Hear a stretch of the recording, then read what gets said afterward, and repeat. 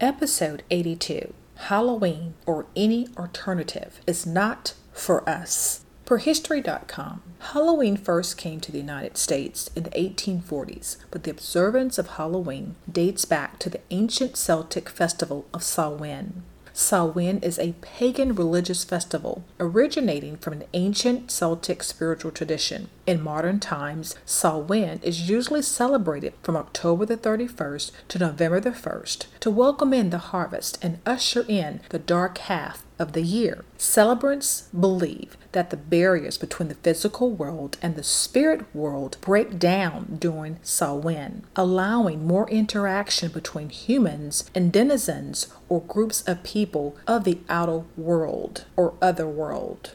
What? The Celtics believed that barriers between the two worlds were breachable during Samhain. In their homeland of Ireland, they celebrated their new year on November the 1st, when the world of the gods was believed to be made visible to mankind. Modern witches say it's a time of the year when the veil between the dead and the living is thin. The word Halloween has its origins from the Catholic Church and is from All Hallows Eve. All Hallows Day or All Saints Day is a Catholic day of observance in honor of saints on November the 1st. In the 1st century AD, Samhain was assimilated into celebrations of some Roman traditions that took place in October, such as the day to honor Pomona, the Roman goddess of fruit and trees. Pomona's symbol is the apple, which might explain the origin of bobbing for apples on Halloween.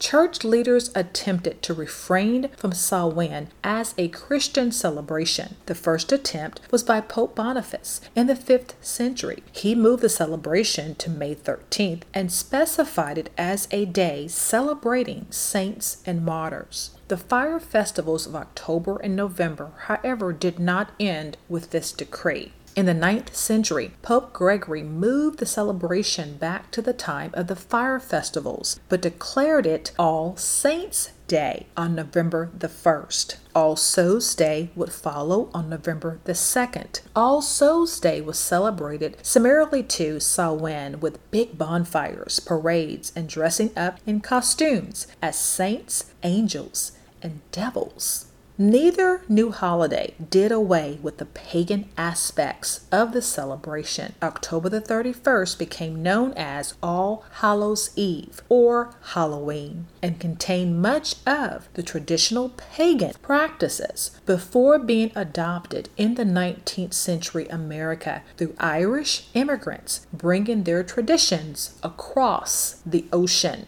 Reuters.com states, the custom of Halloween came to America in the 1840s with Irish immigrants fleeing a potato famine. By the late 1800s, there was a move in America to mold Halloween into a holiday more about community and neighborly get-togethers than about ghost pranks and witchcraft. At the turn of the century, Halloween parties for both children and adults became the most common way to celebrate the day. Parties focused on games, foods of the season, and festive costumes. In the United States, the first official citywide Halloween celebration occurred in Anoka, Minnesota in 1921. Trick-or-treating is said to have been derived from ancient Irish and Scottish practices in the nights leading up to the Samhain. In Ireland, mumming was the practice of putting on costumes and going door to door and singing songs to the dead. Cakes were given as a payment. These cakes were called soul cakes, which were offerings for one's dead relatives. And failure to supply a treat would result in a practical joke. Halloween pranks also became a tradition in Samhain, though in the ancient celebration, tricks were typically blamed on fairies. The favorite pranks in New England included tipping over outhouses and unhinging fence gates. Young women believed that on Halloween, they could divine the name or appearance of their future husbands, by doing tricks with yarn, apple parings, or mirrors. The jack-o'-lantern custom is believed to come from Irish folklore about a drunk named Jack who tricked Satan into climbing a tree, then carved an image of a cross in the trunk to trap the devil. He struck a deal for Satan to leave his soul alone when he died. But then heaven would not take him either. So he carried embers in a hollowed turnip as he wandered eternal darkness.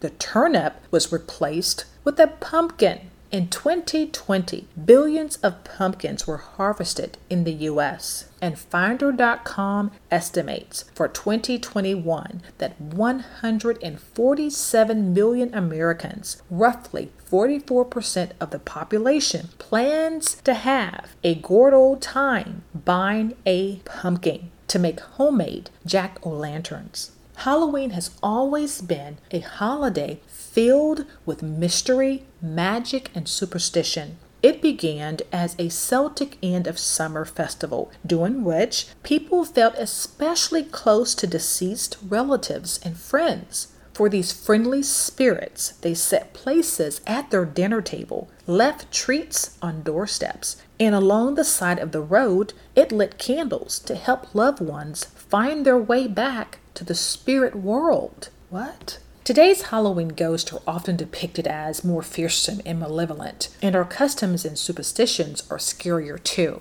We avoid crossing paths with black cats, afraid that they might bring us bad luck. The idea has its roots in the Middle Ages, when many people believed that witches avoided detection by turning themselves into black cats. A broad revival of Samhain resembling its traditional pagan form began in the 1980s with the growing popularity of Wicca. Wicca celebration of Samhain takes on many forms, from the traditional fire ceremonies to celebrations that embrace many aspects of modern Halloween, as well as activities related to honoring nature or ancestors. Wiccans look at Samhain as the passing of the year and incorporate common Wiccan traditions into the celebration. In the Druid tradition, Samhain celebrates the dead with the festival on October the 31st, and usually features a bonfire in communion with the dead. American pagans often hold music and dance celebrations called witches' balls in proximity to Samhain.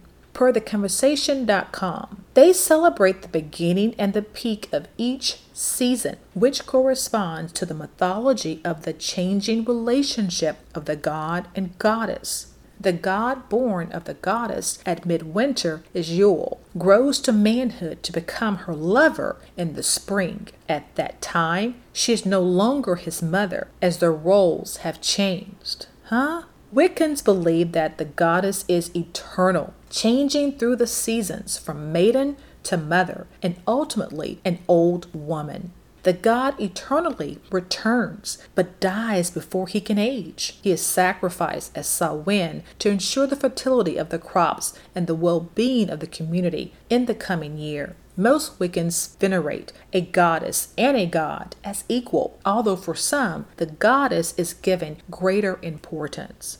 TrueDiscipleship.com states, the Druids believed during Samhain, the mystic veil separating the dead from the living opened.